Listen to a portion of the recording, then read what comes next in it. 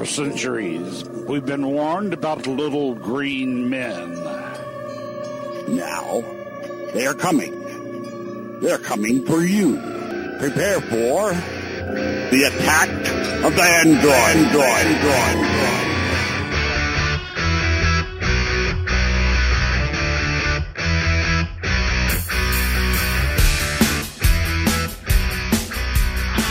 Hey, what's up, everybody? Today's Wednesday, September 23rd, 2015. This is episode 169 of Attack of the Androids. Most every week, Wednesday evenings, attackoftheandroids.com. Check it out. I'm Matt. That's Eric. What's up, Eric? Not much, Matt. Good to be back after a few weeks. Nice to see you.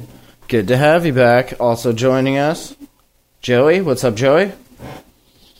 Good to see you all, coming to you live and direct from the land of the free, the home of the brave. That's right, it's America. Also joining us in America, Shane Brady. What's up, Shane? Hey guys, glad to be back. Good to have you back.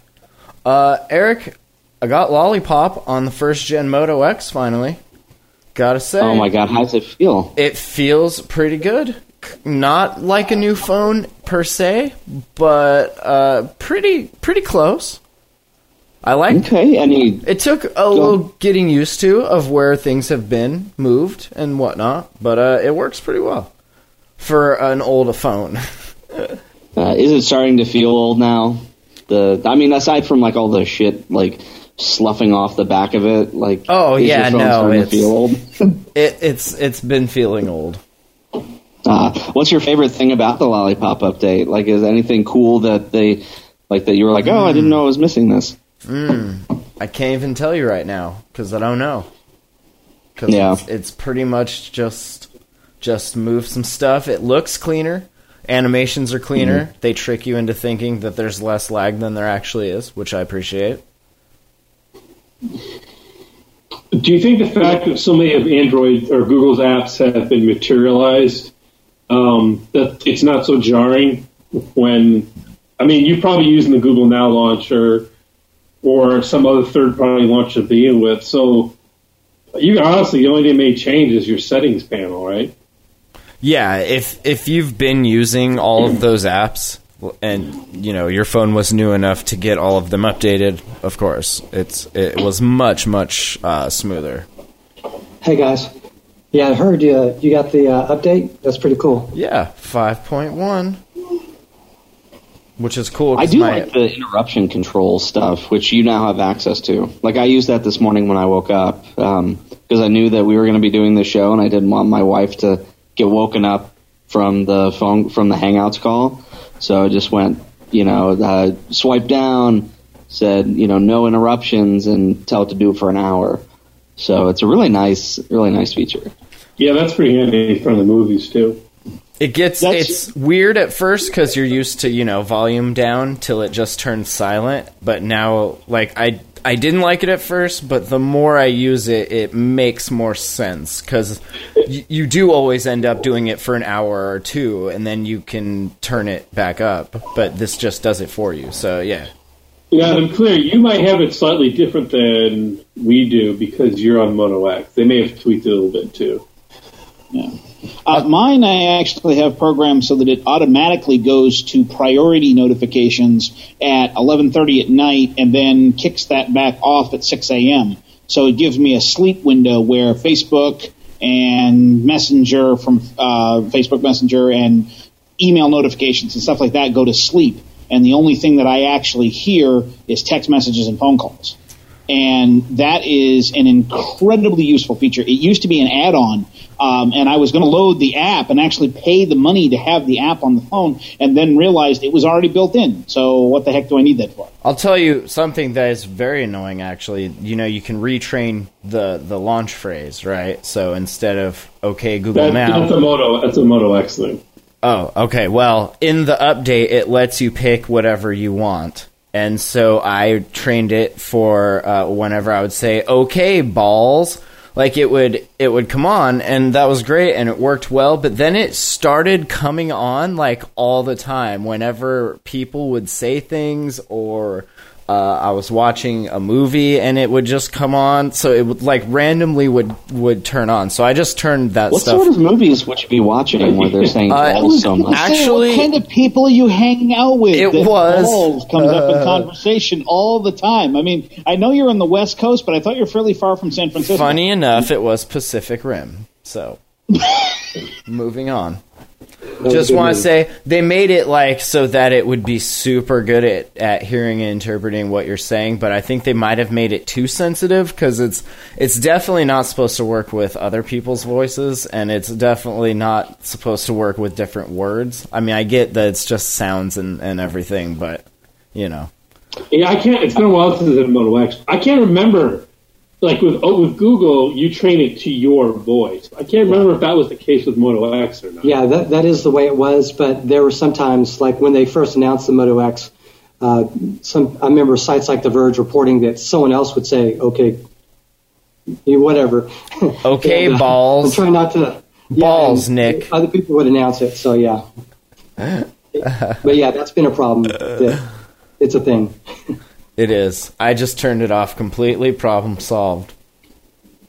But It's not really a feature I use anyway, so it doesn't really bother me. But I notice my Amazon Echo does that sometimes too, where you're watching a movie, and then all of a sudden you'll be like, I didn't understand that. All of a sudden, I it's know. like ordering things from Amazon for you.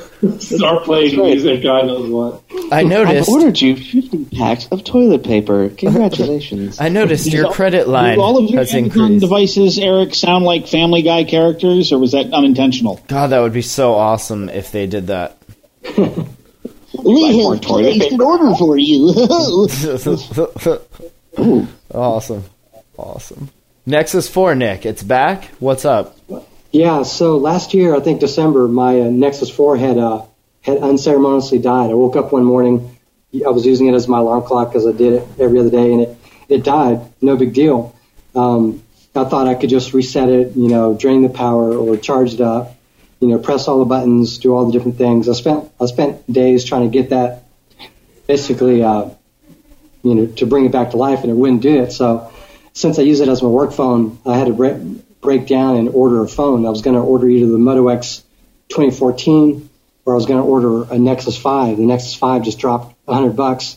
So I went ahead and ordered one. And, for the last several months, I've been using the Nexus 5. Well, last week, my Nexus 4, like I have this habit where anytime I go near my desk, my Nexus 4 is lying on it, I would just press the button. Well, I clicked on it, and I noticed that the LED at the very bottom started blinking, and I hadn't seen that for like 8-9 months or whatever. So I charged it up, and then the next day it came to life. And it's something that I didn't quite expect, but I basically re-imaged it, and I gave it to my son, so he now has a phone. But I kind of wish I would have been able to use it back then. So anyways, yeah, it works. I've never seen that kind of thing before. I've not even seen online that kind of thing. So It was just frozen for a long time. yeah, I mean, I would press all the combinations of buttons, 30 seconds, 60 seconds. There's only so many buttons you can press, Does it chance it was... where did the power come from, though? It didn't discharge over the 8-9 months? That's probably it. Well, I had early on, I thought that it was actually just out of power, but I still tried resetting it, but it wouldn't work. So I plugged it up, and nothing would happen. I would try pressing, like the power button for 30 seconds, the power button, and either of the volume buttons, all three. I tried literally every combination, 30 seconds, a minute, over and over time, and, I charged it up all the way, or, plugged it up. There's no sign that it's actually charging. And I don't know. But I thought it was dead, but I didn't want to send it off to LG. They're going to charge $150 to repair it or whatever. And I could, at the time, pay $150 and get a Moto G or whatever, and it'd be roughly the same performance, LTE, which the Nexus 4 didn't have. So, yeah, it was like I didn't want to deal with it, so I just left it to the side. Just every once in a while, just press the button. And then last week or so, it started working. So it's weird. Yeah, it's bizarre. Well, I guess we can move on to... Oh, did you guys see Amazon announced all these new tablets while we were gone, including a 6-pack option? that's pretty cool. The 6-pack thing, I gotta think that is aimed at education or like doctors' offices or something where they want to have, a half a dozen devices lying around. But I mean, who honestly, seriously, even Nick, you with kids, how many people actually need 6? Yeah, we would only buy maybe a couple. Like the thing for us, because we've been in the Amazon ecosystem since there's been the Amazon ecosystem, my wife picked up the original Fire tablet, and then after that, we've upgraded to every Fire tablet since, and they've sort of been inherited to the different kids, over time. And so now we've got I think 5 or so tablets currently, and everyone has their own tablet. And my wife has one; she has an iPad as well. So we're kind of how many do you have, Nick? I think it's something like 4 or 5, because she's also bought an additional one for the kids. But if we had none and we wanted to get into the ecosystem, it's like $250 or something like that. Or what is the price? It's like it's $250 for 6 of them. Yeah, it's buy 5 get a 6th one free essentially, and they have it in a 6-pack. That's pretty cool. If you're a family and you want to experiment with tablets, it would make a good early Christmas present. And shouldn't you assume the kids will just break them anyway? Yeah. So having a 6-pack is good for backup. Yeah. Well, au contraire, though, Shane, they've done you one better. For $100, you get the kids version, which comes with a case and a 2-year warranty against accidental breakage. Yeah, it's like a super TPU case, almost like an OtterBox in terms of how much of a profile or footprint it gives the tablet. But I would have a hard time believing the tablet would break inside of it. It's so much padding. It's like having a pillow of sorts, a plastic pillow. Kids ruin everything, right? So I imagine they'll figure out how to. It just depends. We've had kids. We bought. I think not last Christmas, but the Christmas before. Maybe it was the last Christmas. We bought them a couple El Cheapo $50 OEM Android tablets as an alternative for the Amazon tablets. And but those were so flimsy that they broke on their own. You would just yank it a little slightly hard, and the port that the cable would come out. So these are hopefully a little bit better construction than that, particularly with the case. So $50. It looks like it's almost the specifications of the original Fire tablet. It's like a 1024 by 600 screen, 7-inch tablet or whatever size it is, but. 7.1, 7-inch IPS display, 1024 by 600. Now this is different. Quad-core 1.3 gigahertz processor. Yeah. Both rear and front-facing cameras. Yeah. If I remember right, the first one only had one camera, I think. Yeah, and it was facing towards you, and the processor wasn't near as powerful as this one. I think it was maybe a dual-core. Yep. I can't remember, but it was slower than this one. And is this the first one or the first generation of Amazon devices to have a micro SD card slot? I haven't read that. No, I think it is. I think it's because we have all the previous tablets, and I don't recall any of those having an SD card slot. Yeah, this one they actually have it right on here. 8 gigs internal storage. It's a $50 device. 8 gigs of internal storage. I'm not going to complain. Free cloud storage for all your Amazon content, which they've had that anyway. Yeah. But add a micro SD card for up to 128 gigs of additional storage. Yeah. And that's new. It's coming with the new Fire OS. They're claiming 7 hours of battery life. I don't know what that's based on.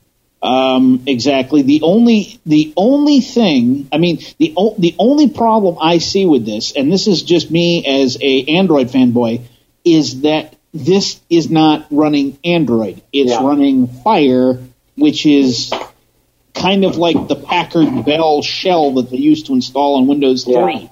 If you notice the screenshots, though, it looks a lot more like regular Android. Yeah. No more carousel. Yeah, think of it as, it's got its different screens, and the main screen has the icons, but if you turn to different pages, at least from what I've seen, it has different sort of, I don't want to say widgets, but it's something like widgets in that, you see your other titles like, videos or whatever. So it looks pretty cool. It looks like it's more usable. Like you said, I was never a fan of Fire OS in terms of the operating system and how it looked, but, it looks like it's better this time, so. I have to be honest, I would only use this for the tablet that sits next to my bed where I can watch Netflix or Amazon Instant Video, and it goes right back on a charging stand and acts as an alarm clock, and that's what I would use it for. Yeah. And you could spend. Can you spend $50 on an alarm clock? I don't know, but that sounds about what I would use this thing for, which is not bad. I'm not saying it's a bad thing, and I thought that was pretty interesting. I thought the Fire TV announcement was pretty interesting too. Yeah. The other Fire tablet, TV announcement? well, they announced a new Fire TV that looks like it kicks ass.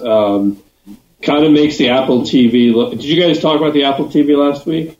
We didn't have a show last week. Oh, that's right. Well, the Apple TV was announced last week, and the Apple Bubble people are amazed at a tablet that can play games. Yeah.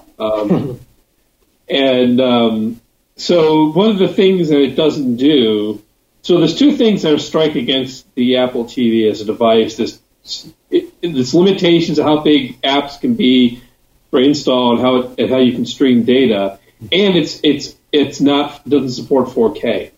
Yes, there's not tons of 4K content, but at the same announcement, they announced a phone that will record in 4K content, and the TV can't actually display 4K. In fact, neither can the phone display 4K content. So I don't know what the point of the 4K, why if you can record it, if they don't make a product you can view it on. They don't even sell a 4K monitor, remember? Yeah.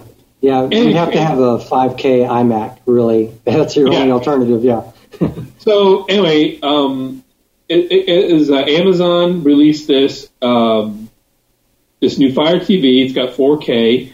It looks like you can easily expand the storage. I don't know of any of these app limitations in Android or Fire OS, so you can download a whole bunch of games. And it's $99 is what I think it was.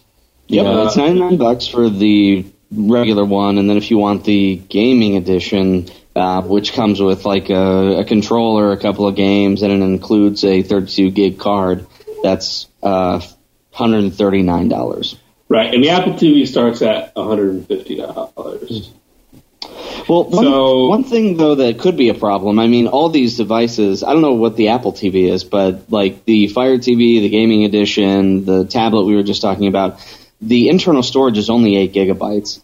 So, granted, it does have a micro SD slot, but, I still prefer to have all the storage in one place. I'm only using micro SD slots for, like, throwing music files, like, specific things, not for storing applications. So if you're installing a lot of games, and some of these games are multiple gigabytes large, I don't know. I could see that possibly being a problem. The Apple TVs are 32 and 64, and the Fire TV starts at 8, you said? What is the Shield TV? It is 8. Stuff? Well, the new Fire TV, I mean. Yeah, it's 8. 2 gigs of RAM, 8 gigs of storage, and expandable up to 128. So the question is, how does the operating system interpret that up to 128 gigs? Because if it interprets it as a mountable, game-usable storage, then it's not a problem. If it interprets it as another location, then that's a problem. No, I mean, I have the Android Shield, and I store games on the SD, and it just... If the operator, you have to tell it to put it on there, but it treats it like regular disk, otherwise once through there. There's no performance issues. Yeah, and the Shield is really powerful. That's the thing. The Shield has either 16 gigs of storage or 500 gigs if you go for the more expensive one with the hybrid drive. So those are the two storage options for the NVIDIA Shield. And really, the NVIDIA Shield is still the most powerful of those of all the different devices. I don't know how it compares to the Apple one. I think NVIDIA released something saying that their Shield is like 3 times more powerful than the new Apple TV. Like there was a comparison chart. I'll have to look into that. But well, here's what I can tell you: the Shield is a better gaming machine than Apple TV. Yeah, I don't think anybody could argue that. I think by default it would be just because of just taking the game streaming from NVIDIA, like that makes it instantly a better gaming machine. But the power, all the games available directly on Android too contribute to that. Yeah, and Yeah, I mean, if you want to play games, I mean, it's you have more options than anywhere else. I mean, I play games surprisingly off my computer a lot more than I expected. I do not stream games because I don't have a great connection, but that's not everybody.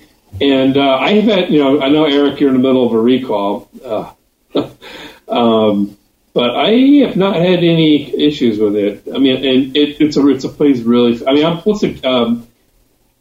there's more of a push from NVIDIA to actually get games native to it, and so I don't know. I kind of like having the gaming video card company, the one pushing the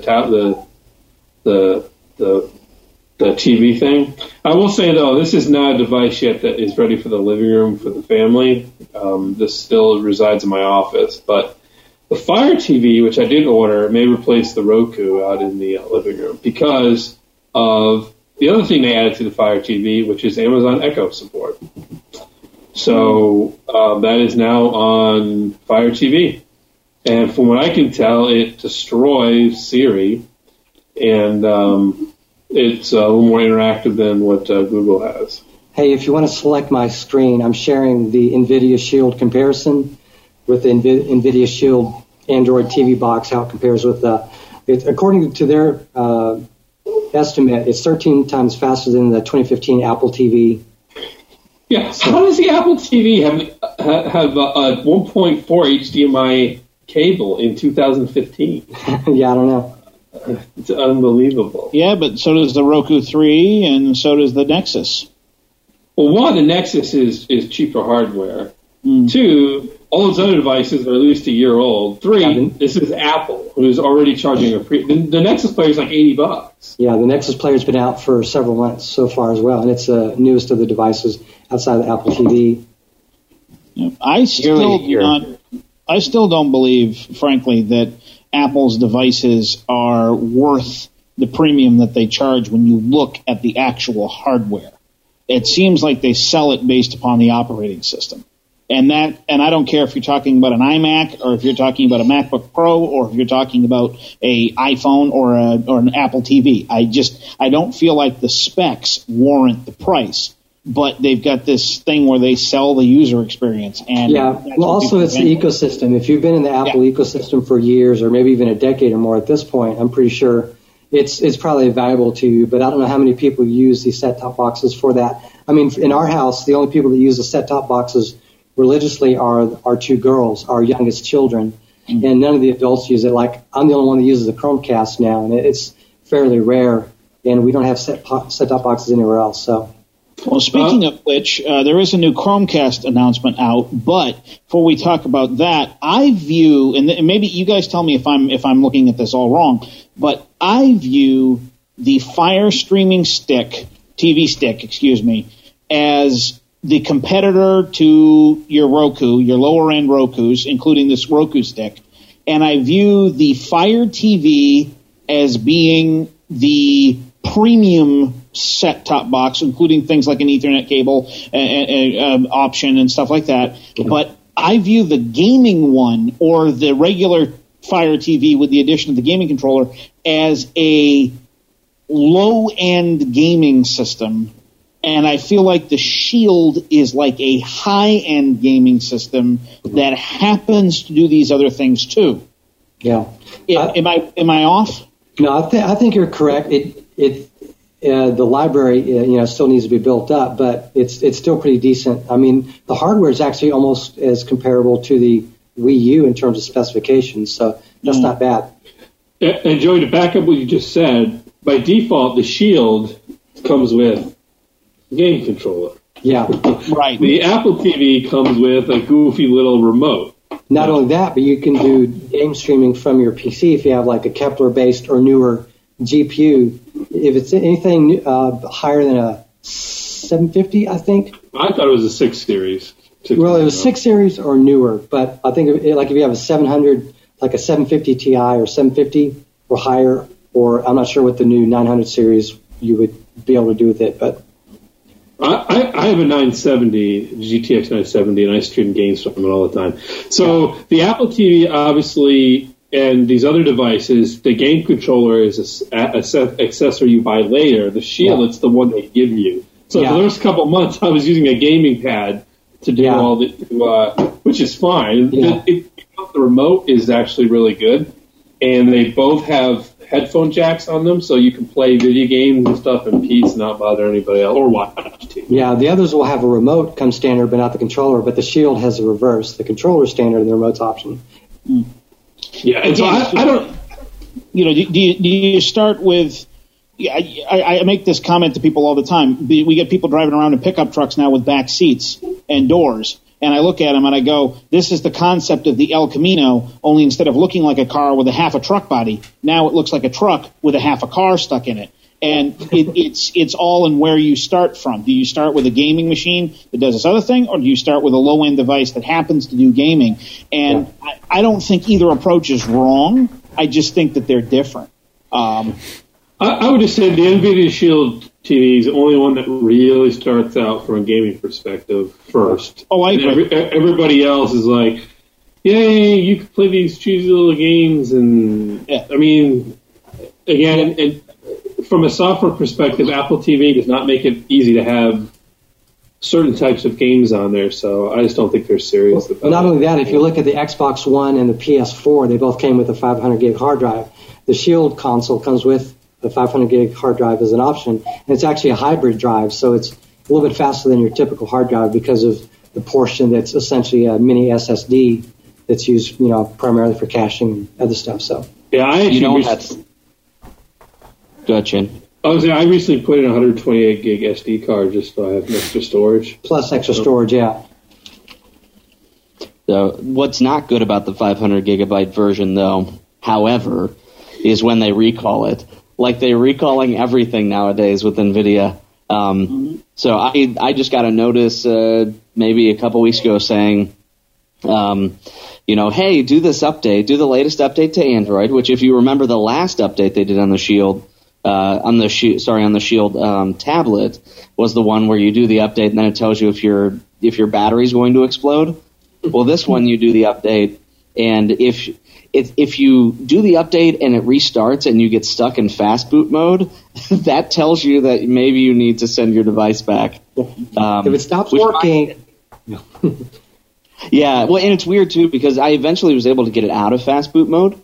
But they said, even if you can get it out of fast boot mode, you still need to email us and we still need to do the recall. But like there's this weird thing, like the Shield TV has like this carousel at the top that shows you, it like recommends things from various outlets. Like it'll show you recommended YouTube stuff alongside that's Android, by the way.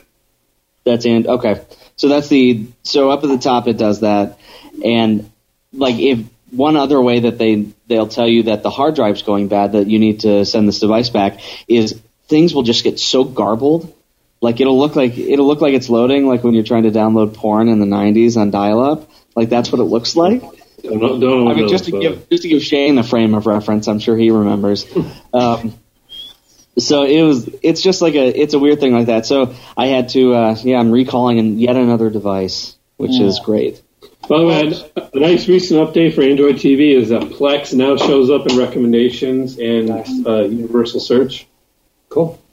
Well, speaking of new things showing up, the Chromecast, there's rumors that they're going to come out with a new update in another 6 days on the 29th. I got to admit, I'm a Google fan guy. I like Google devices. I push Google devices. I tell people to buy Google devices. This thing, I cannot understand what you're supposed to frickin' do with it. What? Are you? Hold on. Have you never used... No, hold on a minute. Have you never intellectually what you're supposed to do with it? It's supposed to plug in your TV and you throw feeds from another device to it. I get that. What I don't understand is why you would want that when you could have a device like the Fire TV stick or the Roku stick, which is essentially the same price. Well, I would say that's something to think of now, but when it came out, I mean, those things are actually there because the Chromecast was there. Yeah. They wouldn't have made those items to compete with the Chromecast. I already had a Roku before the Chromecast came out. But the Roku stick, the thing is, you compare a $100 device to a $30 or $35 device. That's how how it was when it came out. That's why so many people bought it, and that's why I picked one up. So. But also, how easy is it to throw your Google Music onto your Amazon Fire or any of that other stuff?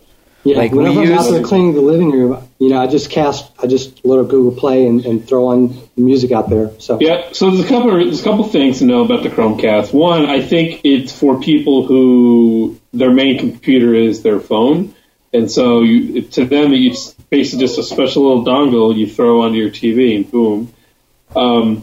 Two, I think it is different because it's almost, you could theoretically have a 2-screen experience. Yeah.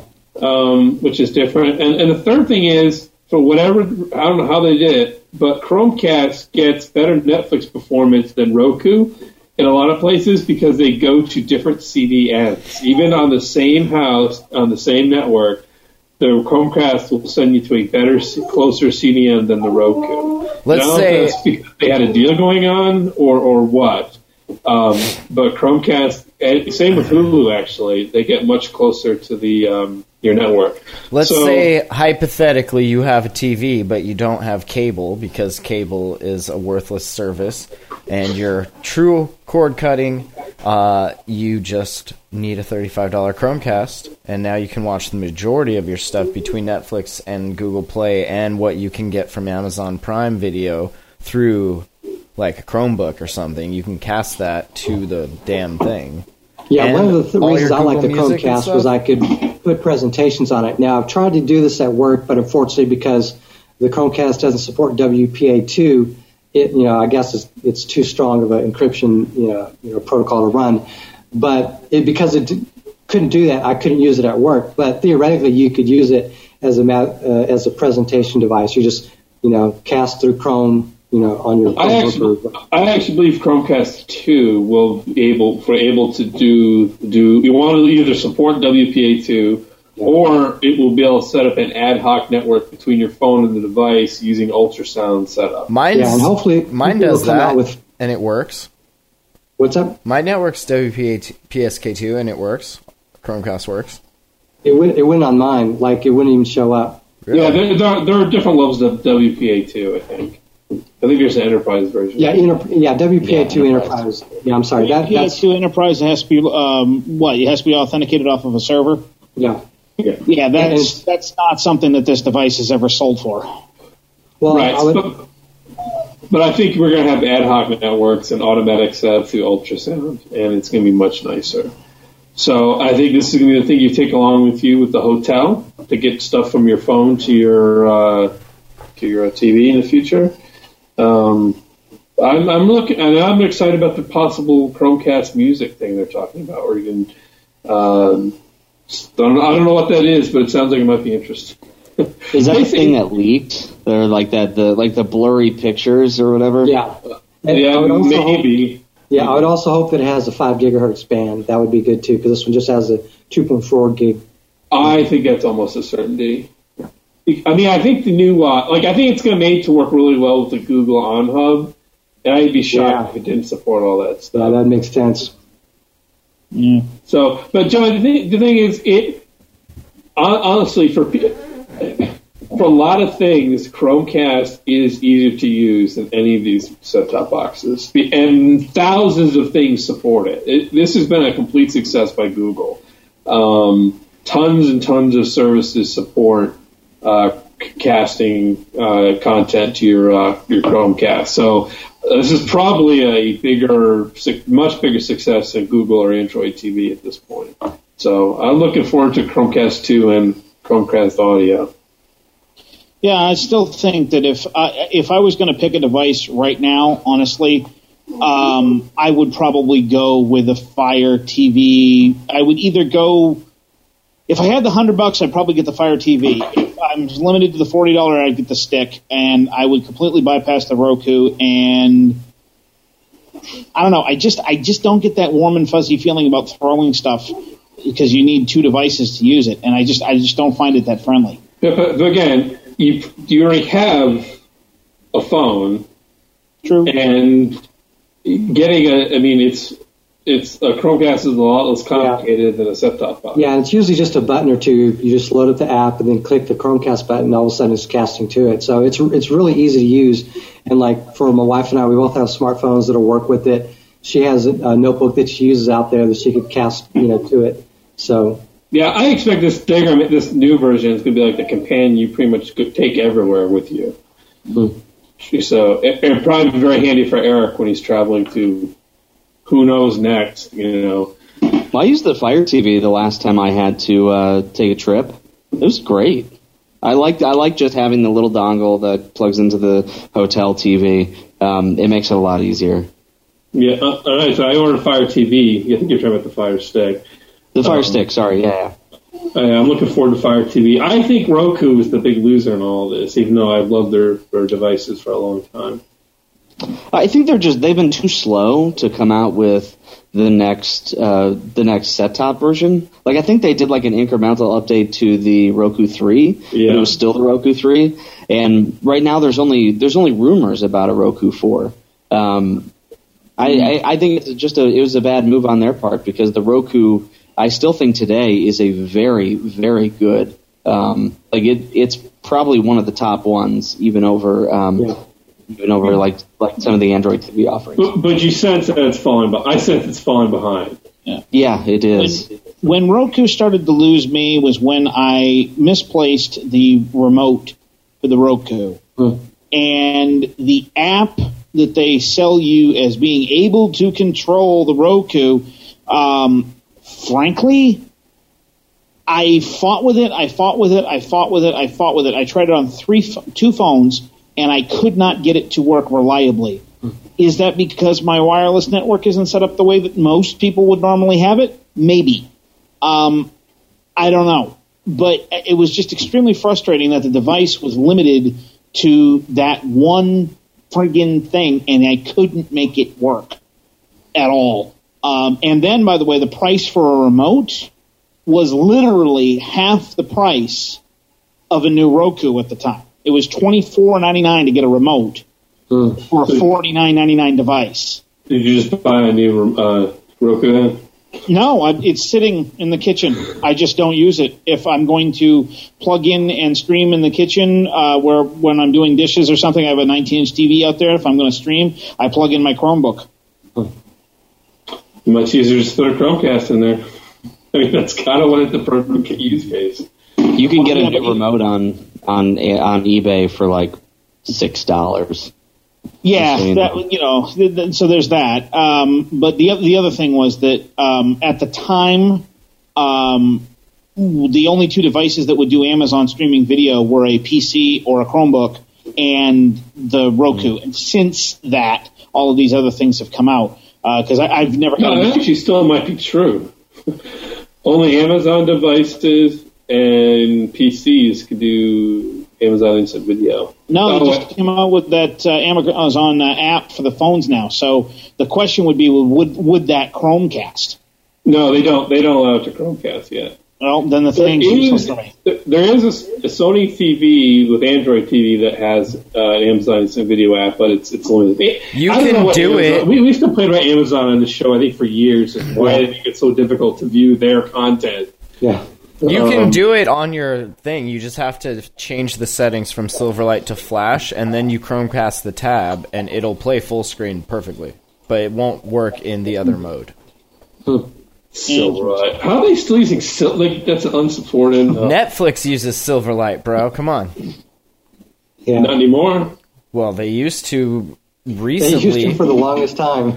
Yeah, then Microsoft abandoned Silverfish, I was going to call it. Silverlight.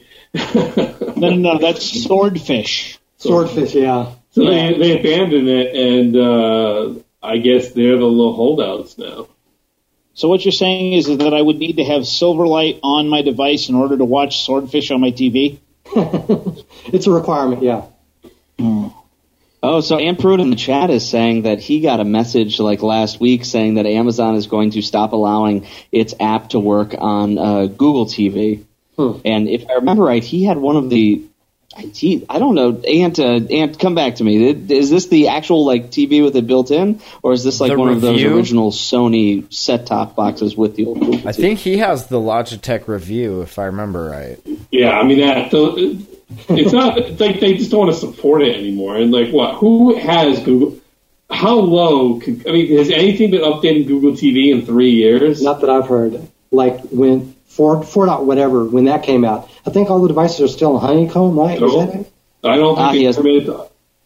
Ant has the Hisense Pulse. Oh, that's And, garbage. It is a piece just of got garbage. And I worse. will say, my brother has the actual Sony TV with the Android built in, and YouTube stopped working on that. Like Google TV is dying. It's dead. I don't think Google Play Music. Yeah, Google Music doesn't work on Google. Nothing works on Google TV really. And nothing works on my Nexus Q anymore. It's unfair. Nothing all works on my Chromecast. Droid X anymore either. Weird. They took all that technology and put it in the Chromecast. My Yeah. poor Atrix 2. Well, let's shift some of our anger elsewhere. How about the OnePlus 2? Oh, that They- doesn't. That won't incite anger for anyone anxiously waiting for months, for a month or more to get there. I gave up. I mean, just Either it's hard enough to get an invite, and then once you get an invite, the wait to actually get the device as well. So yeah, I'm not buying a device in 2015 that doesn't do Android Pay. I mean, come on. yeah. I know. No wireless, no NFC. What? Well, let's read the little I'm getting angry already. No, sir. the note from one of the founders. It goes as such. We messed up the launch of the OnePlus 2.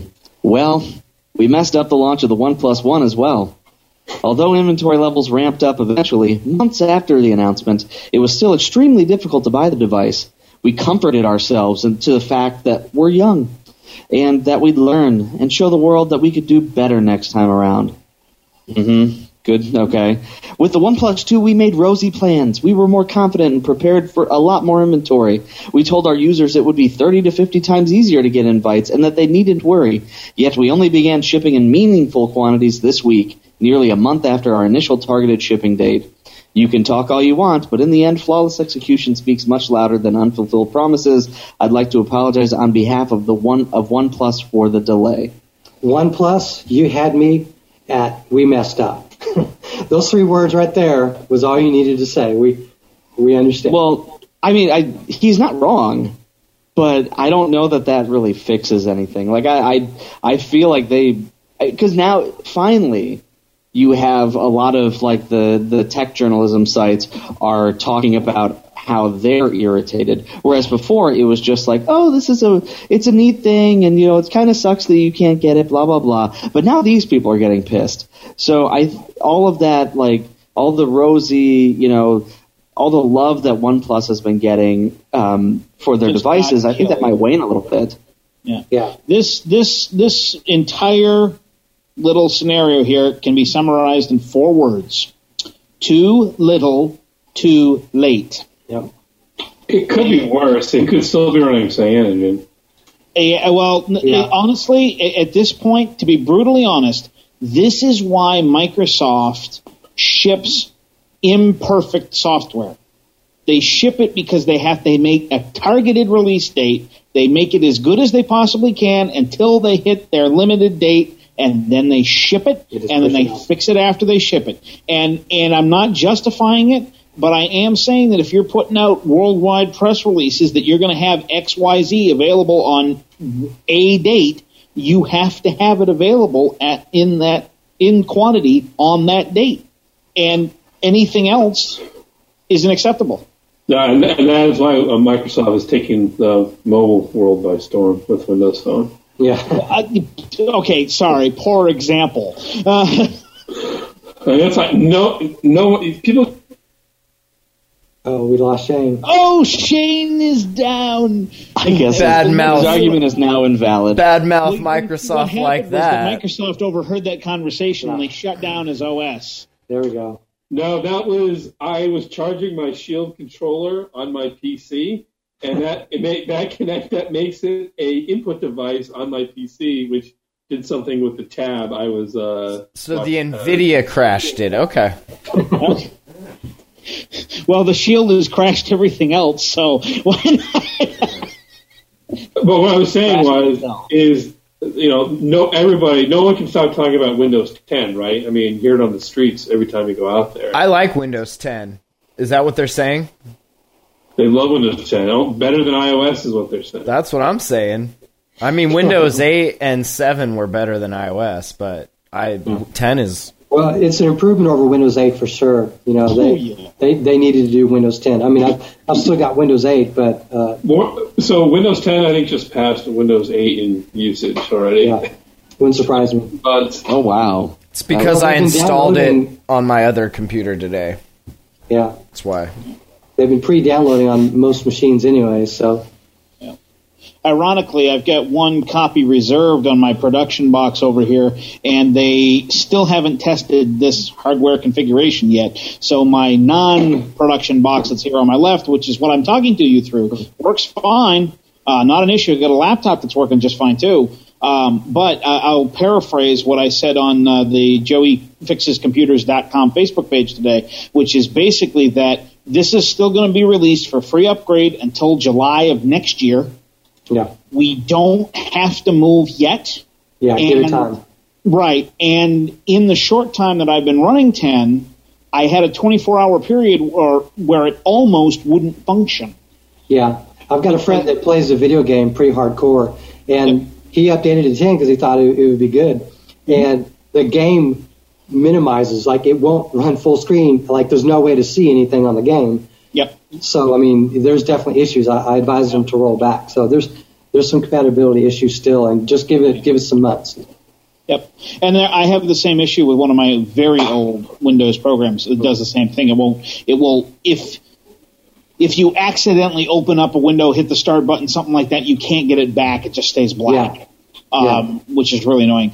But I think that it's going to be what XP was. It's going to be the OS that everyone uses. Yeah. And that'll be the de facto standard. But anyway, speaking of Microsoft, did you guys see this thing in here about Cyanogen? Oh, yeah, they're partners now. Cyanogen is a partner, Microsoft partner. Does anyone else feel like this is Captain Mel and the Serenity crew all of a sudden allying themselves with the Great Alliance? Yeah, it is kind of weird. You know, or to use a Star Wars analogy, that we just let the Rebel fleet get Darth Vader badges. I mean, this just... I don't understand what's saying. Like, we're going to get all the Google bloat out of it, and we're going to put Microsoft bloat back in it. I mean, I think Cyanogen, the open source project, I mean, how could you rely on that anymore? I think they like money, and I think that's why they're going this way. I think they're willing to compromise, you know. Well, this is not Cyanogen Mod. This is Cyanogen OS. Yeah, Cyanogen OS. Yeah. I understand. No, I understand that, but you know, the most of the users of Cyanogen OS are low power, the 1+1 fanatics, right? And then their goals are always get these low power devices in 4 countries who aren't picking it because it's Cyanogen, they're just picking it because it's on a cheap device. Mm-hmm. And then the other users who use the technology are the Cyanogen Mod people. And if I was using Cyanogen Mod, I'd be like, well, I don't know what they're committing to anymore, and I don't think they're going to have time to really spend on the open source version anymore, despite their best intentions, because, obviously they have bigger aspirations than that. And there's nothing wrong with it. I don't begrudge Condic and those guys for making money. I think their CEO is kind of an idiot. But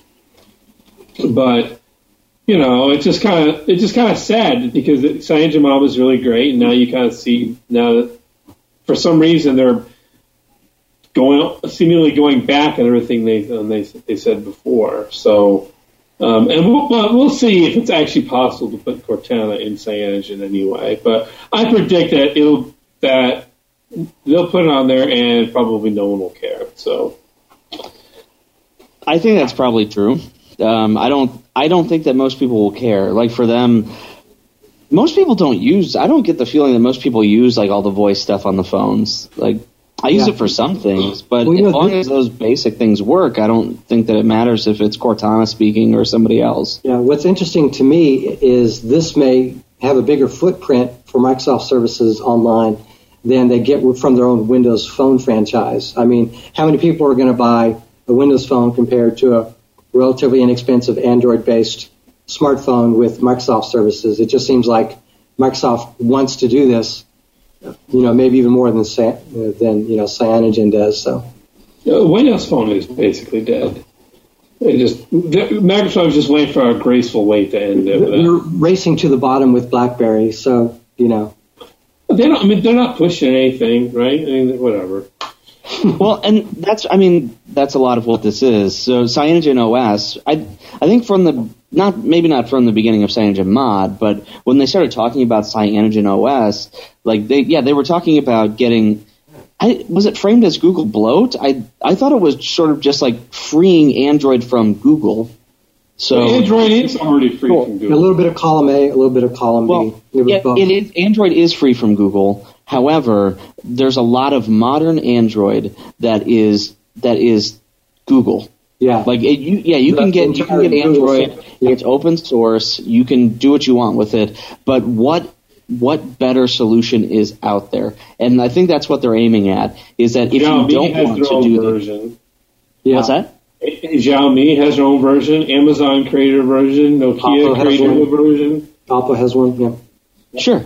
But you're not taking Amazon's, and like people aren't licensing it from Amazon. Like this is and Xiaomi. I mean, come on. Like okay. They have their own version. That's fine. But it's not the same. No, but I'm saying is, what are they freeing it from? We have forks, and we have lots of custom flavors of Android. Like, I think how does it free Google? That's just advertising crap. What they're doing is they're saying that there's a Google. You get this when you flash. There's a Google Apps package. There's a set of things that are Google. It's the Google services. It's the Google applications themselves. It looks like they're trying to make it to where you can have a different option. You don't have to do the Google thing. You can, but you don't have to. And on their side, they are siding with the we don't have to, and they're making money in the process. I don't see anything wrong with it. I don't know that I would want what they're offering. But think of it this way: it's competition, and maybe they'll bring services that Google hasn't, and that'll force Google to make improve their services. They won't. Right? They're always going to have to find another company who's much bigger than them to do the hooks, right? Now, admittedly, there's only a few. Microsoft is one. Amazon, I think Amazon just released, I heard, Amazon Maps, if that's possible.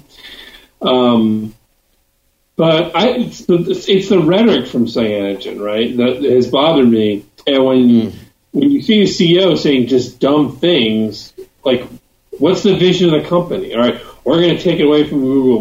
What are you talking about? Like, you literally got this huge bootstrap because of Google's.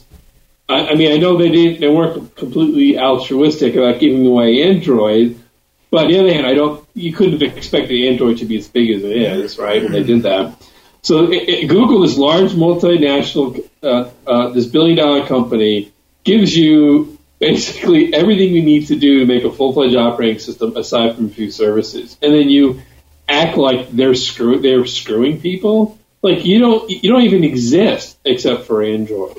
If you don't like what Google's done for Android, start from scratch and write your own OS. Go take Fire OS then. But if they want to say, look, we think there are different markets where we can take ASOP and turn it into something really special, that's different than saying we need to get rid of Google or kick away from Google. You know, they're playing to a certain audience overseas that maybe doesn't like Google or has some reservations about Google, about the privacy aspect or something like that. Like that's who they're playing to. There's not Cyanogen OS phones coming out in the United States to any. I mean, not really overseas either. They're not coming out to like any big popularity. But you can tell by their partners they're targeting like they're targeting the Asian market. They're targeting these markets that have a huge low cost user base. No, I understand. But doing business with Microsoft to me is, I mean, I don't want to make them equivalent companies, but for every complaint you have about Google, you have about Microsoft. So yeah. The rhetoric but Microsoft checks are better. I just pulled up on Android Police the linked on article from Cyanogen's CEO. What his interesting comments were from. These are now almost 6 months to the day old, and the comments were that Kurt McMaster would be, or that Cyanogen Inc. is putting a bullet through Google's head. And then he goes on to say that there will not be any Google services on this phone. They're instead loading the Amazon App Store, which I can tell you that makes the difference between Cyanogen and Firewall that much bigger. Not. Are they using Bing? I don't know. He does make an interesting point down here in this part, though. It says, in a perfect world, the OS should know that I use Spotify for music. I should be able to talk to the phone and say, play that song, and the effing song plays with Spotify. It doesn't do that today. Now, I could be wrong, but they say in this Android Police here article that it already does do this. Now, when I try that on my Nexus 6, it inevitably does it in Google Play. Yeah. I don't know if that's just because I have Play and the Android Music and the Amazon Music Store installed, and it's going to play as the default. And if I change the default, it would go to Amazon. It plays the default. When you first ask Google to play music, it gives you an option as to which program to use. Okay, so you could pick that then. So then I don't understand what his big point in that example is, and I don't understand what. I guess I just don't get it. If you're using an Android phone and you don't like Google, don't buy an Android phone. Yeah, and the other thing is that people like, I want to be able to pick and choose which Google services, and that's like very old thinking, right? Because Google is not, the apps. There are multiple apps, but it's really one service. It's Google. And, Google Docs is connected to Google Drive, which is connected to Google Keep, which is connected to my email. All these things are basically different entry points into your Google account. So it's also not as easy to decouple this stuff. Playing music is not one of them. But that's another thing that I've heard. Oh, we should be able to pick and choose. Well, I want to use this location service. And Google's like, no, we don't want you putting garbage in our service and all that. So, but your point is right, Joey. If you don't like Google, then don't buy an Android phone. Well, there's an interesting chain of comments, and oftentimes comments are trolling on an article like this, and I completely understand that. But the top 3 comments are basically, so you want to replace the closed ecosystem apps of Google with closed ecosystem apps from other providers that suck more. Hello. And then the next person says, hey, that's a good point. And he said he seems to have no idea what he's talking about, and he just wants to bash on Google because the Google apps are closed sourced. Okay, that may or may not be true. But the next guy made a comment that said just because the Google apps are closed source is because Google apps are Google apps, and people want to have someone to hate on. And that's the thing, is that I think half of this is that people are saying, well, Google has done so well and now they own everything. We need to have some way of being able to use their products without being able to use their services. Let me ask you all a question. When was the last time you paid for email? Every month, bro. Every month. Yeah, if it's free for a service like, you have Comcast or whatever, or some sort of internet service provider, they may throw you an email. You're not technically paying for it, but it's a part of your service. I don't think anyone pays for email itself individually. So okay, I paid for email in well over 10 years. Well, what my point is that if you're using a free Google email account, somehow they have to make money while they're providing you with a free service. You're not paying for it, so therefore there has to be some methodology of monetization behind the scenes. You're the product.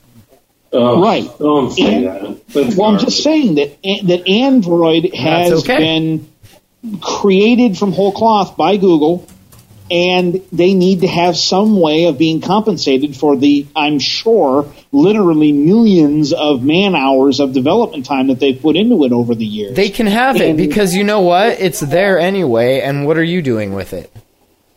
They're going to at least give you useful things to do with it. Yeah, and Microsoft will do the same thing, so... Yeah, and actually Google makes very little money off their apps. They make most of their money off the web browser. Yeah, it's like 90% plus. Yeah, but what was I just going to say? I lost my train of thought. Damn it.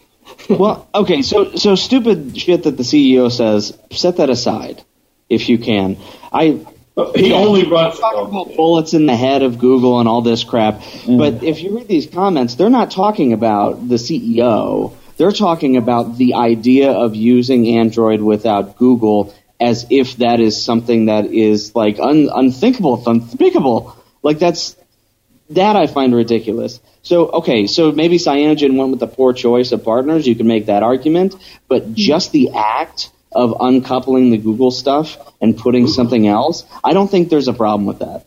No, there isn't, because it's already been done, and Google made that possible by giving away the operating system and making it easy to plug in services. Yeah, the key will be if there's any value to leaving the Google ecosystem for the Microsoft ecosystem. Let's be clear. Google said from day one, the point of Android was we want to create Android so there's an open operating system so we can get Google services onto a phone. Yeah. And then it's exactly what they did. Now, believe it or not, I actually had the uncoupled from Google experience. For those of you that were back here in the beginning, which I think is me, Eric, and Matt of this group, I still have, actually, a Nook Color that I rooted and ran off of an SD card with CyanogenMod because the Nook OS was crap and the full Cyanogen OS was actually substantially better. Yeah, I had a problem. Go for it. Well, the problem is that, of course, it doesn't come with the Google closed source apps because it can't, because Cyanogen is an open source project. You have no idea how almost impossible it was to use the damn thing without the Google apps. The experience sucked. The Amazon App Store at the time did not have nearly the content that the Play Store had. Yeah. The email thing was a joke that was built in. It just did not work. The browser was junk. I mean, it was a horrible user experience. Yeah. So, I mean, I agree on one level. Keep in mind, I am the guy that runs Linux, so I understand open source. I understand that model. But at some point, you got to say there's a practical line to cross that the experience sucks, it doesn't matter if it's open source or not. People aren't going to use it. Yeah, so let's vilify the people trying to make that experience better. Yes, let's do that. And it's on both sides. It's on the Google side. Google's trying to make it better, but it's also on the other side. People just shouldn't get so worked up about something so stupid. Yeah, I'm glad there's competition. Whoa. Yeah. Eric, CyanogenMod also took the contributions of many, many people. That's not also built. That CyanogenMod is not built strictly on the people within the company Cyanogen. I know. So, in addition to them been given an operating system and been given lots of code from other people, their CEO has just acted. And remember, they also had this weird dispute with Oppo. Remember? Yeah. Where they with signing exclusivity deals. Yeah. I don't want to talk about the programmers, right? I'm talking about the business people who, by the way, you add VC money to any idea, you can ruin it. All right, this will not be the first company ruined by venture capitalists. Okay, the rhetoric and the moves they make just don't match the ideals of the original project, and that's what off-puts a lot of people. Yeah, I am totally not defending that at all. So, again, I think it's awesome that Cyanogen, first of all, Cyanogen mod that ran on the OnePlus One was pretty good. Not as good as Oxygen OS, but pretty good. It's awesome that Xiaomi does what they did. Nokia, if they hadn't been bought by Microsoft, might have had a really cool version. Yeah. And frankly, Amazon has done some pretty, their Fire TV runs on a forked version of Android. Yeah, so, the thing to think about Cyanogen OS is that it's going to bring competition and it's going to bring an alternative. Whether or not people choose to use it, that's debatable, but at least it's out there. So. Yeah, just go ahead and do what you want to do, but just careful how you do it. Yeah, because I mean, you don't want to lose all your goodwill either and just sound like like another company. Just have some respect for. Again, it's understandable that they should say, "Look, Google gave us this great gift. We don't agree with where they're going with the operating system, so we're going to go a different way." That's how they should handle, not bullets and heads and I got a sneaking suspicion there's somebody, some executive at Google that saw that article or one like it and just literally went, I know I can't say anything, but I want to shoot this guy in the head because he's just saying stupid crap. But, at least that's what I'd do. That's why I'm not the CEO of a company. Yeah. You're not the CEO of Jelly Fixes Computers? No, I'm the owner. There's a difference. All right, Nick, pick the last story. Let's see. All right, let me take a look real quick. Amazon shows the Nexus 5 color options. Now, this is intriguing to me. So next week, next Tuesday, we're going to see some new announcements by Google. I'm not sure if they're going to have a public event or it's just going to be them unloading a bunch of stuff from their website. Public event. They sent invites. They did? Okay, awesome. Yeah, I was wondering about that, if they had sent invites. But yeah, they've got potentially two phones that they're going to come out with, the 5X and the 6P. And we've been seeing a bunch of different leaks for the last almost month, maybe more, I don't know, for both one or both phones. And now there are different color options for these phones. So that's pretty cool that we're seeing that out there. So, are you guys worried about the look of the 6P? Yeah, it does look a little goofy, but if it performs well and is a pretty good price, I think a lot of people won't really care. My guess is what? I'm not going to touch it. If I got a new one, I'd get the 5. I get the 5 personally. No, I'm getting a 6P 128 gig in white. I hope that goofy looking top is because there's some sophisticated new sensors in there. Maybe Project Tango, which is, I guess, maybe a moonshot. That would be nice. I think there's going to be at least some lasers in there and some new sensors. No, seriously, laser focus and new sensors, and maybe a little extra depth to get some better camera pictures. Because otherwise, why would you make that design choice if you didn't have to? Like it's very different. So I think there's got to be something different about it that's better. Well, the one thing that I find a little disappointing, just looking at the processors, it kind of ties into a different story that was in the doc, is that Quick Charge 3.0 was announced, which allows you to charge your phone even faster than the current Quick Charge. But I don't think that either of these two processors would support it. So it'll probably have regular Quick Charge, but it won't have like the latest version of Quick Charge in it. Well, if you're buying an iPhone, it doesn't have any form of Quick Charge. What's that? The iPhone still doesn't have any. I think it's just too new. And Quick Charge 2.0 is really fast. I don't think people would just. It is. And we should say USB-C. So I was going to say one of the good things about Quick Charge 3 is it'll support the USB 3 standard, so or at least the connection standard. I would have thought Quick Charge 2 would have done that, but so far none of the Quick Charge 2 phones have a USB-C connection. It's an either-or thing. So, well, the only company that has a USB 3 is the OnePlus 2, in which they kind of half-assed a few things. So it's USB 2, unfortunately. Because doesn't the Chromebook have Quick Charge?